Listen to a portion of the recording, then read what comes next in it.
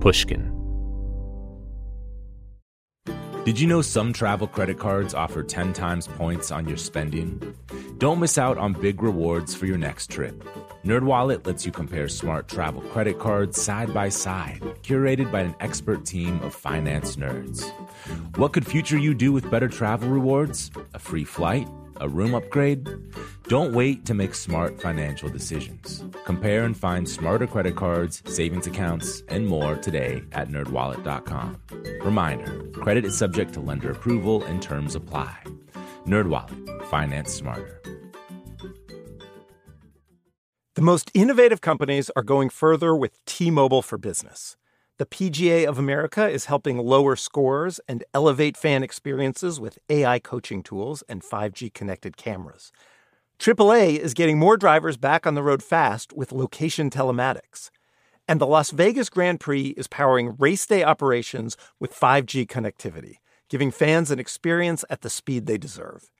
This is accelerating innovation with T-Mobile for Business.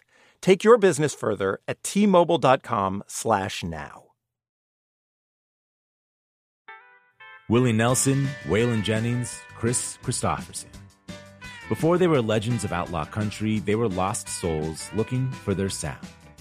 Don't miss Mandy Moore in the new scripted Audible original, The Boar's Nest, Sue Brewer and the Birth of Outlaw Country Music.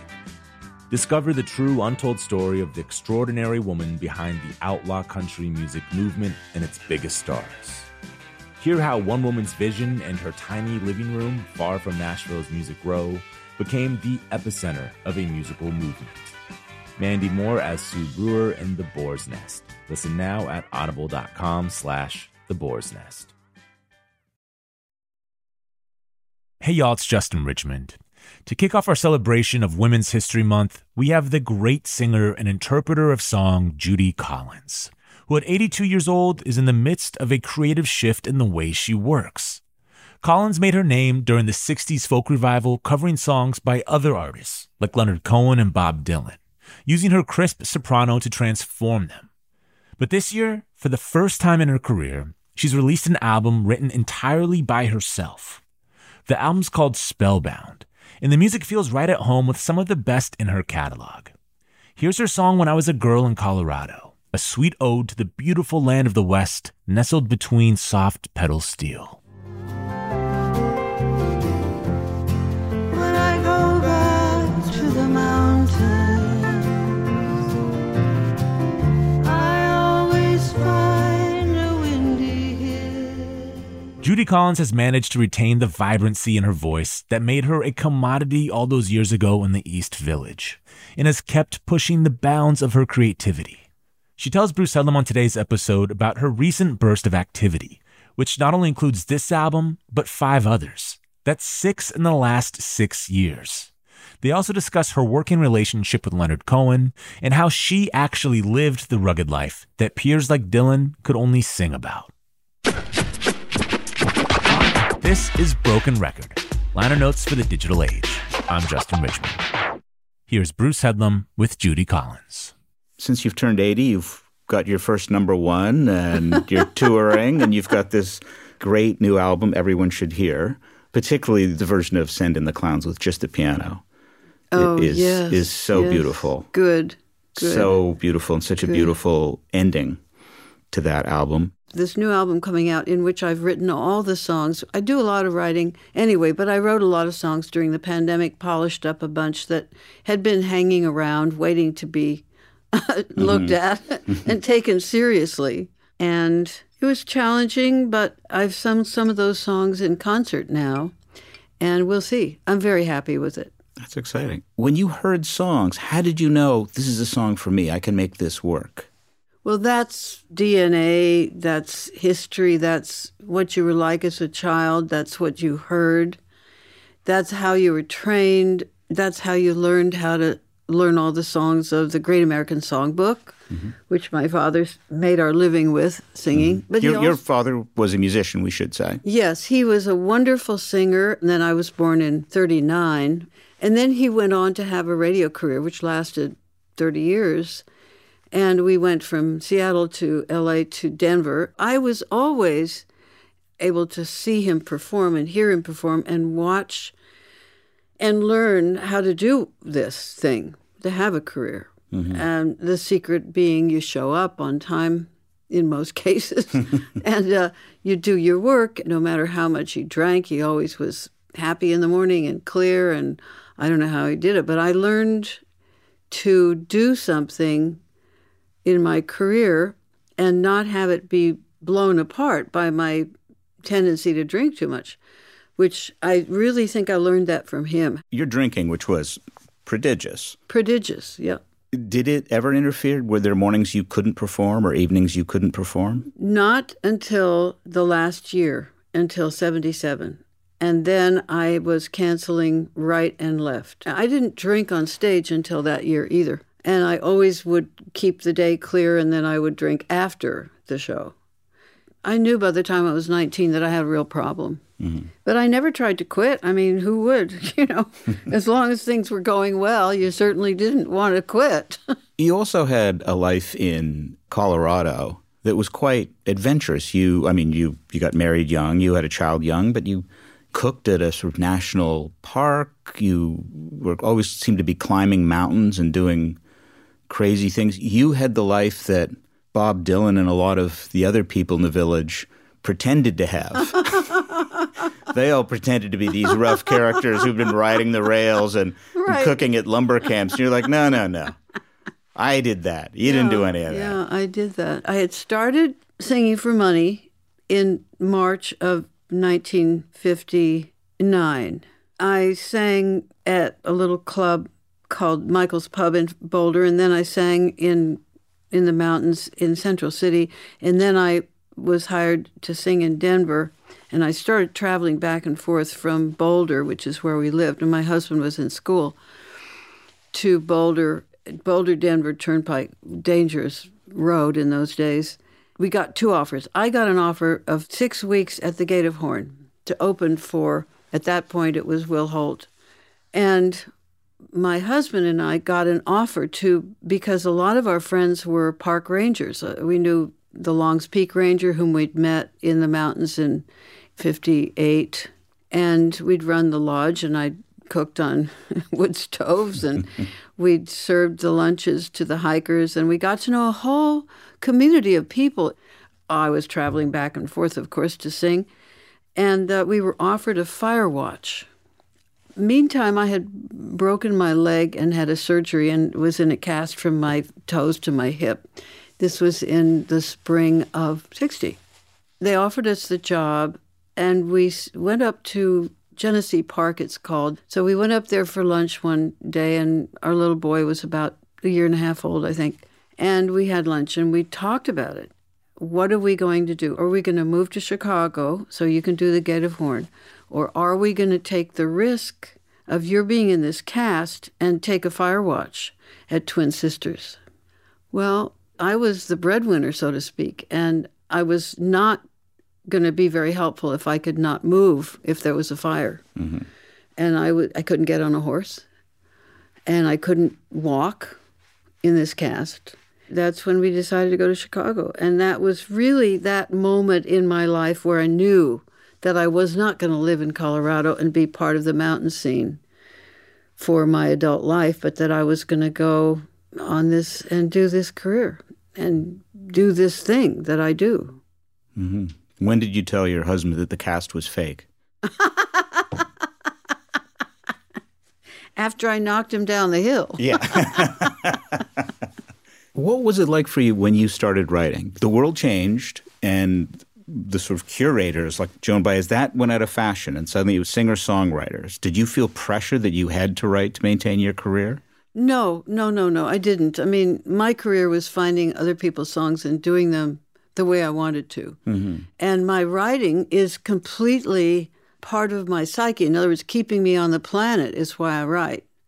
And ever since I wrote Since You've Asked, I've never stopped writing songs. And what was Since You've Asked about?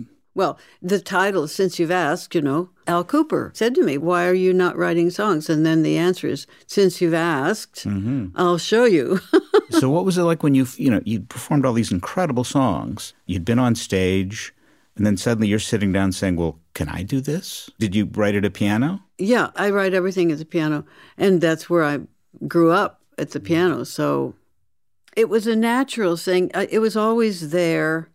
The whole question of noodling and finding a melody and a lyric did not occur to me until that moment. And I wrote a bunch of songs that were pretty interesting at that beginning, Since You've Asked, and My Father, I wrote that. I wrote Albatross. In that first, I wrote a song called Che, about Che Guevara. I wrote quite a number of songs, including eventually, well, I took a few months off a couple of years later and didn't tour, so I could just write songs. And that was where I wrote Secret Gardens and a couple of others. So, but I always have something. I come up with something that I need to put on a record. So usually one of my songs will show up in a collection of other things, except, of course, if I'm doing a Sondheim album, yes. Or an album of Lennon McCartney, which I've done, an album of Bob Dylan, which I've done. Of those three, the Sondheim, the Lennon McCartney, and the Dylan, doing so many of those songs, which surprised you the most when you did it? Or what had the most surprises for you when you actually sat down to arrange the songs and to sing them? Well, I knew the Dylan songs very well, and I knew the Beatles songs very well. But I also, by the time I recorded the Sondheim, I knew exactly what I wanted to do. And I'd been working on it since, probably did it in 2016. So it was 15 years later. But I had really absorbed that group of songs that I loved and that I had to sing, and I had to sing them with an orchestra. And they were the most challenging. These are works which have great depth and great demands to make on the voice as well as on the heart. Jimmy Webb says to me, you always record the most difficult of my songs, one of which I have struggled with, but I finally think I can sing it, is his song about Gauguin, which is one of those mountain climbs of a song. But it prepared me, actually learning Gauguin and singing it in concerts and kind of absorbing it and then recording, I think prepared me to do the Sondheim album. And it is really satisfying and really exciting material and really brings you up to the point where you have to say, wow, I don't know how I did that. Mm-hmm. What is it that's challenging about his songs? Is it the leaps? Is it the rhythm? Is there just something about singing them that makes them difficult? They're off in some other realm that is not customary in songs from the Great American Songbook, most of which have been taken out of Broadway shows. Mm-hmm. You don't sing along with Sondheim when you walk out of the theater, pretty much. You are given an architecture that is unusual, surprising, very moving, intellectually challenging, and at the same time melodic. He holds the papers. He has signed off on something that other people cannot really copy, I don't think. Do you think you have a talent for making them accessible to your audience? I hope so. And that's really the point. I do think that my ability to clarify and to articulate, to be clear and to phrase. And that's what you have to do with those songs. You must phrase them so that they are understandable to the listener and that you use that melody to carry you through to your audience so that they get it and that they are as excited about the song when it comes to an end as you are. I'm wondering if some of that for you comes from your early career, but it was very much traditional folk music, Irish, Appalachian. Oh, yes, absolutely. That was really the stuff you learned and the stuff you first recorded. Absolutely. But when you perform it, it doesn't sound old-timey or nostalgic. No, you make them feel very contemporary. Yes. A song of yours that I love and seems almost like a folk song at times is My Father. Can you tell me about writing that?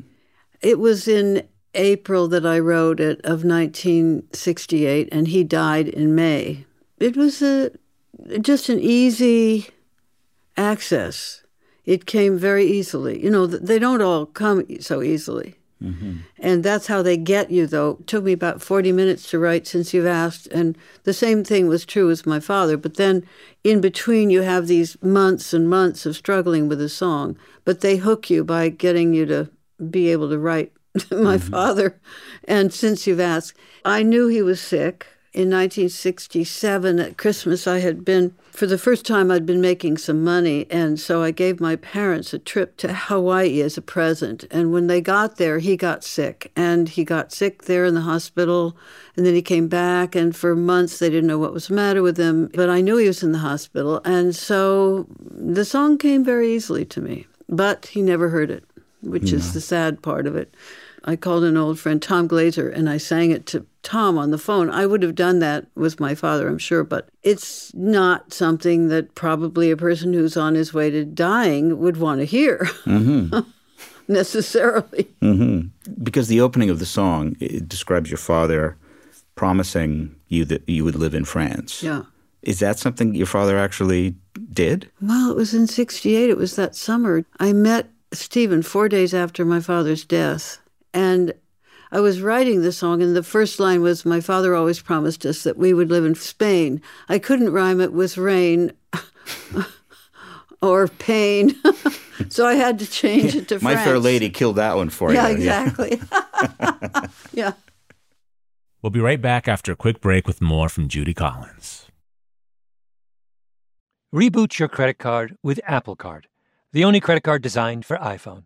It gives you up to 3% daily cash back on every purchase. Plus, Apple Card has no fees, not even hidden ones. Apply for Apple Card now in the Wallet app on iPhone. Apple Card issued by Goldman Sachs Bank USA, Salt Lake City branch, subject to credit approval.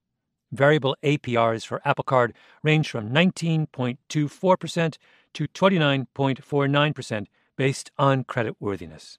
Rates as of February 1st, 2024. Terms and more at applecard.com.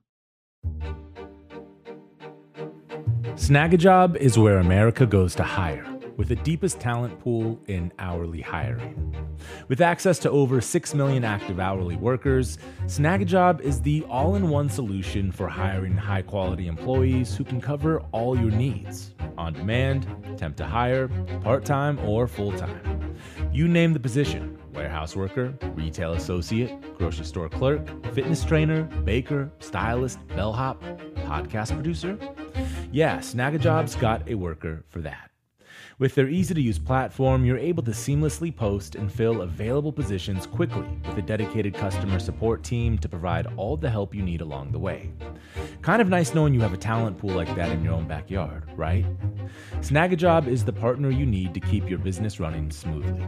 Visit snagajob.com or text SNAG to 242-424 to talk to an expert. Snagajob.com, where America goes to hire. Hello. Malcolm Gladwell here from Revisionist History, my podcast about the overlooked and the misunderstood. A couple of years ago, I wrote a book called Outliers. It was about exceptional people, the ones who operate at the outer edges of human performance. Outliers fascinate me.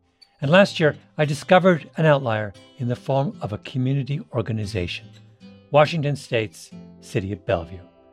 The city wanted to improve public safety by making their roads safer. So they created something that no one had ever built before, a platform that gave road users warnings of any dangers ahead in real time. How did they build it? By using a combination of technologies: the Cellular Vehicle to Everything network, T-Mobile's 5G network, and 5G connected cameras. People driving, bicycling, walking, running, can't forget people running, and people operating the transportation network now had a way to prevent crashes. It's been a huge success. The City of Bellevue earned first place in the community category at the T-Mobile for Business Unconventional Awards, an event that celebrates T-Mobile customers who've dared to innovate for the sake of meaningful change. If you're a T-Mobile for Business customer and your team has, like the City of Bellevue, innovated something really, really cool, I encourage you to enter. It's also a great way for Outliers to be recognized in front of your industry's most influential leaders. You can enter at tmobile.com/unconventional awards. That's tmobile.com/unconventional awards. See you there. We're back with more from Bruce Headlam and Judy Collins. Can you take me back to 1964, where you were and how the first town hall concert came about? Because it became a famous album of yours. It did become a famous album. And I signed my contract with Elektra in 1961 on a handshake with Jack Holzman. And he became my champion. And I had opened for Theo Bickel at Carnegie Hall, so I'd sort of broken into the big stages in New York. But now I had a full tilt solo concert at Town Hall. And that was after my first 3 albums. And so Jack said, well, we got to record this. That was a big deal in those days because there was a big truck outside and a lot of people with a lot of reel-to-reel tapes going on. I'd found Phil Oakes' song In the Heat of the Summer and a couple of Dylan songs, primarily The Lonesome Death of Hattie Carroll, which I had heard him sing actually on the Town Hall stage in 1962, and Billy Ed Wheeler song, one of which, Cold Tattoo, I have sung consistently from then on. It's the best song about people who've been in a job that doesn't exist anymore that I know. So it was really interesting to go back and do that. We did this album in a virtual environment, so there was nobody in Town Hall when we recorded it in January, and I didn't actually know they were going to put it on a vinyl and a CD, but they did, which is good. It's good for me. It's good for my fans. If it hadn't been for the pandemic, would you have had a crowd there or not? Oh, yeah. Oh, yes. We should mention that was your album of a couple of years ago, which became your first number 1 album on the Billboard charts in bluegrass. Your album. First, yeah, and you were, I think, 80 when that happened. That's pretty good. Yeah. I got a call from Billboard, and they said, "Oh, you got your number 1 lifetime, and you're in the bluegrass category." And I said, "That's fine. I'm very happy to know. But remember, I've had all those other numbers through the years. Don't forget about those." So your performances in that are, I mean, it's beautiful, but particularly the Sondheim, because the album finishes with it, and so it finishes with the line, maybe next year. Yeah, yeah. And knowing it was done in the middle of the pandemic, it's very moving. Yeah, it is. When I was listening to the album, and listening to you sing Both Sides Now, which is not the easiest song to sing in the world, you sing it in the same key. I know. I always sing it in the same key. A lot of the songs on that album, on the 1964, are very high, and I could sing them, no problem. Okay, well, then we need to know your secret. Oh. Because how can you sing songs like And Winter Sky and Ramblin' Boy and all these other great songs, you sing in the same key, which a lot of performers over the years have to lower it. So what do you do with your voice that allows you to do that? Well, today I sat down, practiced the piano, and sang. Did some exercises that I was taught by my teacher. And if there is a secret, it is what Max Margulies taught me, which is that everything is about clarity and phrasing. If you listen to a singer and you understand the words, it goes a long way to proving that they're singing well. If you don't, maybe not so much. Mm-hmm. And my whole purpose in life is to tell the stories so that they can be understood. I know some people who have, let's say, rugged voices. They're charming, but the real challenge is to keep telling the stories and telling them understandably. You mentioned Max Margolis. He was your vocal coach? Yes. When did you start with him? I started with him in 1965. You know, I was a pianist, trained pianist. I sang in the choirs and the choruses. But when I got stretched out on the road after 61, when I began to make records and have to travel all over the world, I would lose my voice all the time. And so by 1965, it was clear that I had to do something about it. And I didn't know anybody in New York who would do that. I mean, my friends who were the folk music community, nobody was taking singing lessons, that's for sure. So I called Harry Belafonte and somebody who worked with him said, "Oh, Harry says you have to talk to his guitarist, Ray Boguslav. And you have to call Ray because Ray knows about these things." So I called Ray Boguslav, and he said, "Well, there's only one person that would be worthwhile to work with, and his name is Max Margulies." So I wrote his phone number down. And so at the end of the summer, I was in my apartment on the Upper West Side, and I picked up the piece of paper with the phone number on it, which I had kept. And I called this number, and this man answered, and I said who I was, and I told him who had recommended him. And we talked for a little bit, and I said, I'd really like to come and see you and see if you can help me out with this problem. And he said, what do you do? And I told him, and he said, I'm not interested. You people are not serious. Folk singers, and I said, oh, trust me, I'm serious. Yeah. And I begged and pleaded. And finally he said, all right. He said, we'll spend a little time together. You can come and see me. And I said, well, that's wonderful, but where do you live? And he told me, and I walked out my front door on the 8th floor of 164 West 79th, and I turned right and walked past the elevator and rang his bell. He didn't expect you quite so soon. No. Yeah. Wow. That's how right on these two folks were. That obviously it was karmic, and it was meant. And then I studied with him for 32 years until he died. And the last thing he said to me at Roosevelt Hospital when he was dying was, don't worry. As long as you know that it's clarity and phrasing, you're going to be fine. How do you practice clarity and phrasing? Well, you think about clarity, about the words. My husband will say to me, you've got to be clearer on that song. It's a new song and you're not finding your way into it. It's not understandable to me. So that'll do it, every time. Yeah. We'll be right back with more from Judy Collins after a quick break.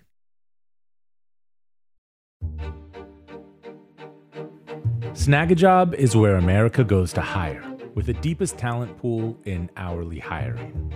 With access to over 6 million active hourly workers, Snagajob is the all-in-one solution for hiring high-quality employees who can cover all your needs: on demand, temp to hire, part-time, or full-time. You name the position: warehouse worker, retail associate, grocery store clerk, fitness trainer, baker, stylist, bellhop, podcast producer. Yeah, Snagajob's got a worker for that. With their easy-to-use platform, you're able to seamlessly post and fill available positions quickly with a dedicated customer support team to provide all the help you need along the way. Kind of nice knowing you have a talent pool like that in your own backyard, right? Snagajob is the partner you need to keep your business running smoothly. Visit snagajob.com or text SNAG to 242-424 to talk to an expert. Snagajob.com, where America goes to hire. Hello. This is Malcolm Gladwell from Revisionist History. In my book, David and Goliath, I tried to figure out how some people find the strength to take on the established way of thinking and turn it upside down. What does it take to be a disruptor? And I concluded that a disruptor is someone with a rare combination of 3 traits. First, you have to be open. You have to be willing to see and do things in new ways. Secondly, you have to be conscientious, to follow through and make things happen. Those 2 are obvious, but the third one is the crucial one. You have to be willing to do what you think is right, even when everyone around you thinks you're an idiot. There isn't a brilliant innovator in history who wasn't surrounded by naysayers. Most of us can't take that kind of criticism and we fold, but the disruptor doesn't. They soldier on. I've been looking at disruptors and their success stories a lot lately, partly because I'm working on a follow-up to The Tipping Point, and market disruption plays a key role in how ideas take off. But also because I'm going to be the keynote speaker at this year's Unconventional Awards from T-Mobile for Business. It's an event where customers are recognized for kicking convention to the curb to elevate their company, while also doing meaningful things for their community and even the world. In fact, I'll be presenting the first ever Tipping Point designation, a new special distinction honoring one entrant that sparked transformative change for their organization. If this event sounds like your thing, I encourage you to find out more or even enter the Unconventional Awards to be recognized for your disruptive thinking. Win a donation to a charity of your choice, and much more. You can enter before July 31st at tmobile.com/unconventional awards. That's tmobile.com/unconventional awards. I'll save you a seat. Willie Nelson, Waylon Jennings, Chris Christopherson. How did the biggest names in outlaw country start a musical revolution? through one woman's vision from one tiny living room. Don't miss Mandy Moore as Sue Brewer in the new scripted Audible original, The Boar's Nest, Sue Brewer and the Birth of Outlaw Country Music. Discover the true, untold story of the extraordinary woman behind the outlaw country music movement and its biggest stars. Brewer helped shape the sound and soul of country music as we know it today, despite never picking up an instrument herself. Lovingly dubbed The Boar's Nest, Sue's place was an intimate staging ground where a new breed of singer-songwriters, wounded souls, wayward upstarts, would spur each other on to tap into something bigger, realer. Starring Mandy Moore and featuring Eben Moss-Bacharach as Shel Silverstein and TJ Osborne as Johnny Cash, alongside a full ensemble cast.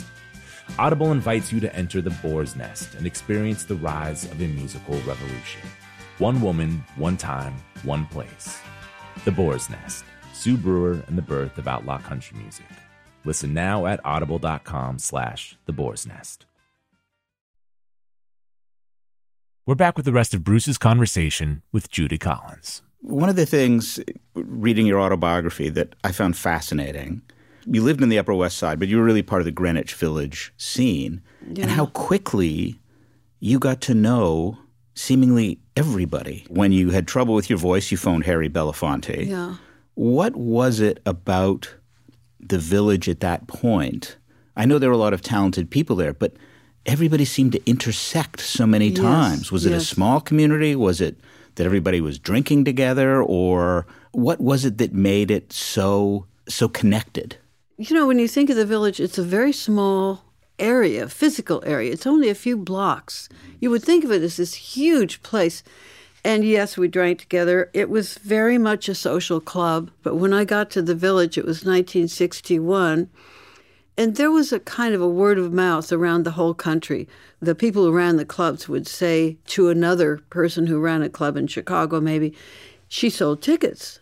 And they would hire me. I was there for 6 weeks at a time, or sometimes a month and a half, 2 months. In that way, the venues got to know that you were doing business. So they would hire you. And I went to New York for the first time since I was a teenager. I went to Greenwich Village, and I was the opener. I was the headliner at Gerde's Folk City in April of 1961.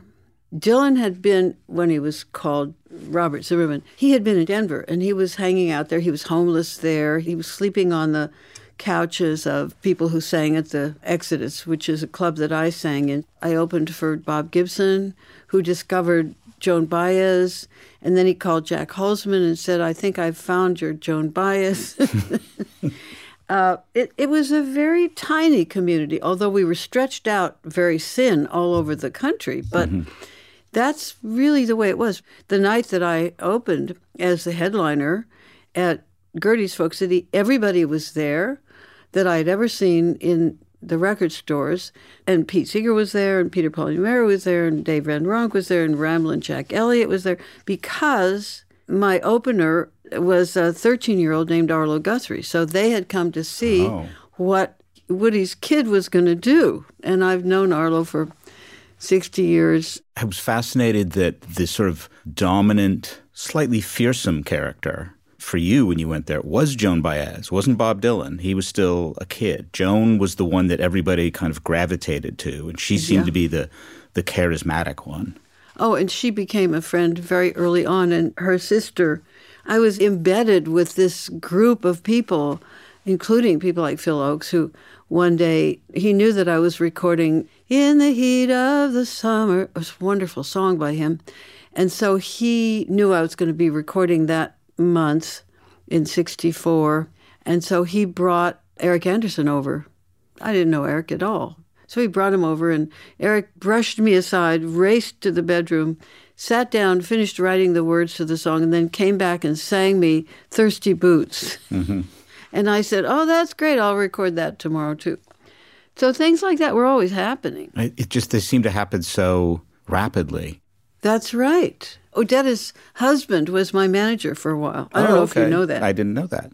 But you guys played a very particular role, which you don't find in pop music anymore. Before you started writing, you were almost like the curators of what was happening. You know, you sang Dylan songs before Dylan was popular, and he wouldn't have had a career without Joan Baez, likely. And Odetta sang everybody's songs. Yeah. You became this interpreter of these songwriters people hadn't really heard of. And I want to just talk about a few of them because the list is so impressive. How did you first meet Ian and Sylvia? Well, they were recording for Elektra, and they were charming. They had a place in the Village, and, you know, Elektra was a family, and Jack Holzman and his wife, Nina, she used to do these big parties when you had a concert somewhere. And we'd meet everybody, or I'd go to hear Ian and Sylvia sing somewhere at some club, or I'd go hang out at the Gaslight and listen to Dave Van Ronk, and there would be Phil Oakes singing and Peter Lafarge. There was always something going on. I listened to the songs, and I would pluck out the ones that I knew would work for me. Mm-hmm. And I went to see Dylan, and it must have been 1962. It was very early on. It was Town Hall. And he sang Masters of War, and I just flipped out, and also Fare Thee Well. And I said, I have to record this guy. So then I came back to the East and moved straight into the Village. That's where I knew I had to be. I just had to be there. In a way, everybody found a way to get into that recording studio with Elektra and make a record. Sometimes they didn't stay all that long. I did, but I did get to know people because of that, because that social life that kind of swirled around Nina and Jack Holzman. And how did you meet Leonard Cohen? You may be the only person not to have had an affair with Leonard Cohen. Yes, I'm the only person who didn't, yes. The only girl in the room left standing. I had a couple of friends. Lily Tomlin and Jane Wagner were friends of mine in those old days in the Village.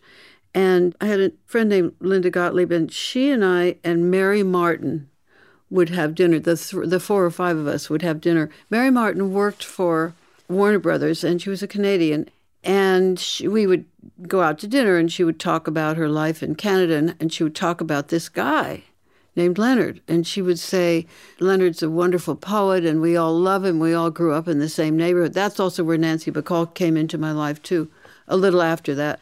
And she said, we're also worried about him because he's a brilliant person. He gets some books published, and we go to his little readings in Montreal, but we don't understand these poems at all. They're so obscure. So this went on for a couple of years, in and out of various spots where we'd have dinner or lunch or whatever. Then in 1966, she called me one day and she said, well, you'll be surprised, but he's writing songs and he wants to come to see you to record his songs. Now, by that time, of course, I had had the hand in a number of careers, many, many artists. I suppose it was known that if you could get me on a record on Elektra, because I was recording every year, it would be a good thing for your career. And I said to Leonard, you know, Mary told me that you write songs, and I'd love to hear some, if that's okay with you. He said, okay, I'll come by the next day. So the next day he came by the apartment, and he said, I can't sing and I can't play the guitar, and I don't know if this is a song. And he sang me 3 songs. He sang me the Stranger song, which I've never recorded yet, but I will someday. And he sang me Dress Rehearsal Rag, which is the story of a rehearsal for a suicide, which I thought was great. And then he sang me Suzanne. Now, Michael got it right away with Suzanne. He said, oh, that's it.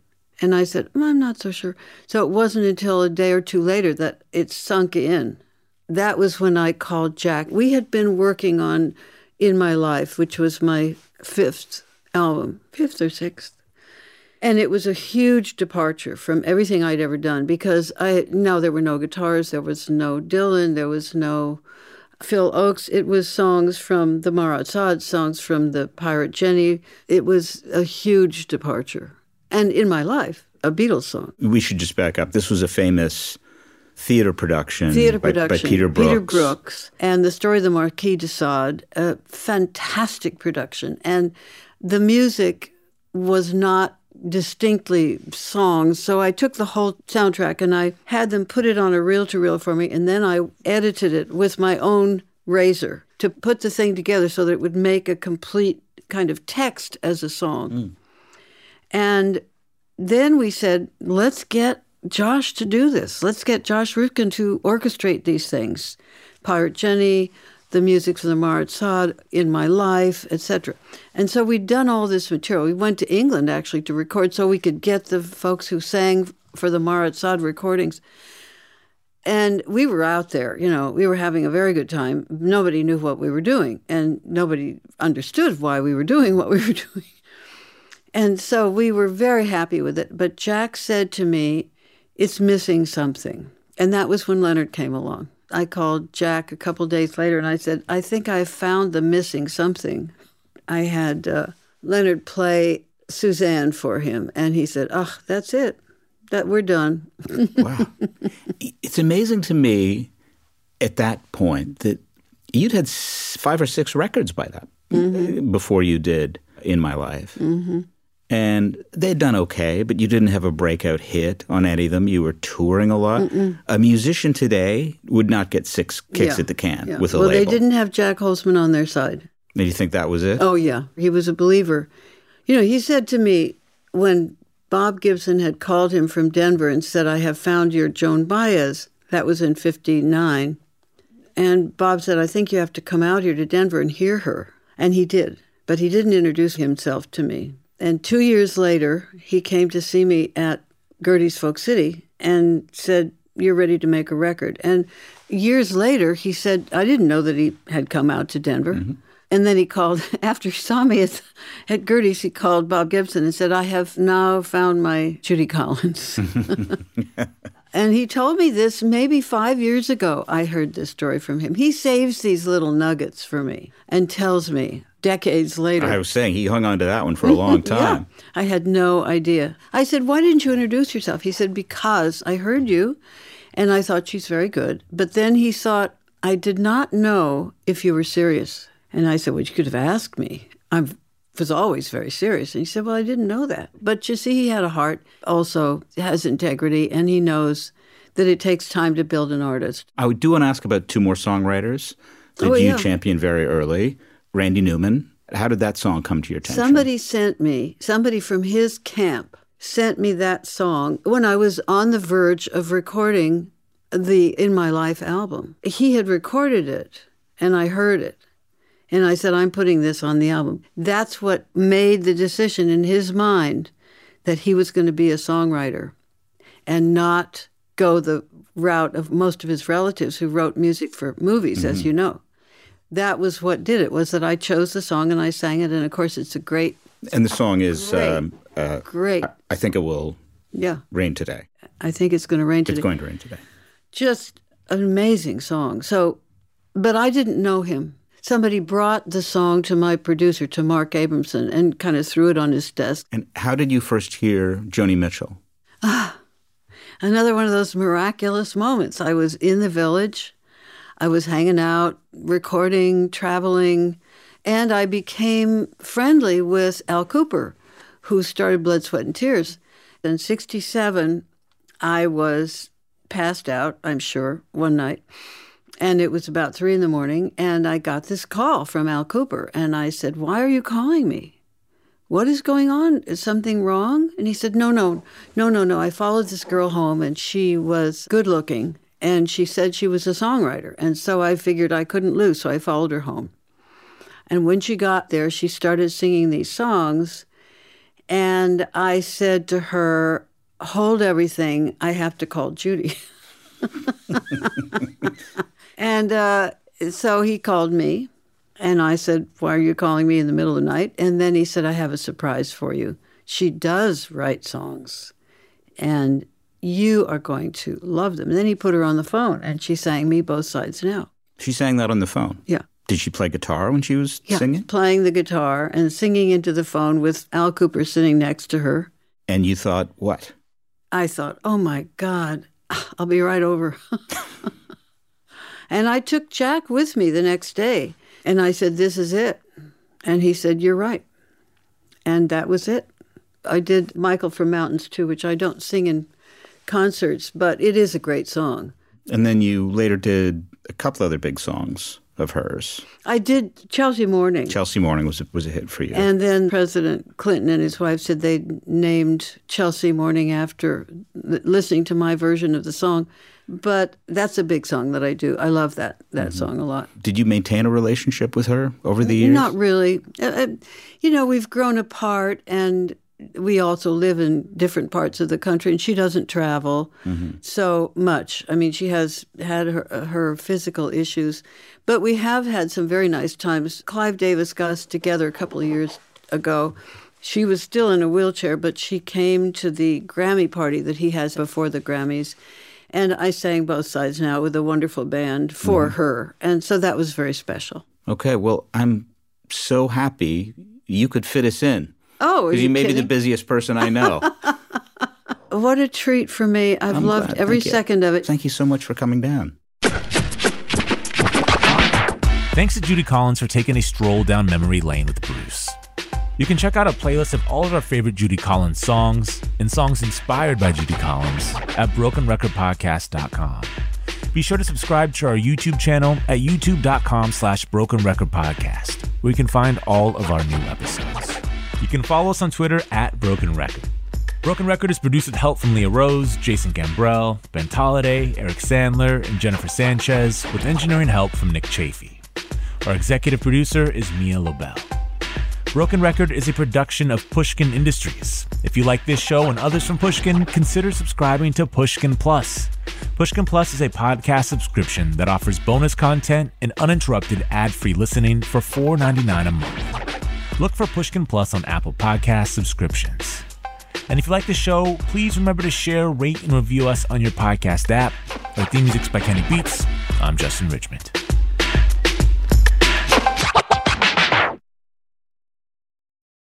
Musora is your access to online music lessons for guitar, piano, drums, and singing. This is your chance to reignite some old musical passions or pick up an instrument for the first time.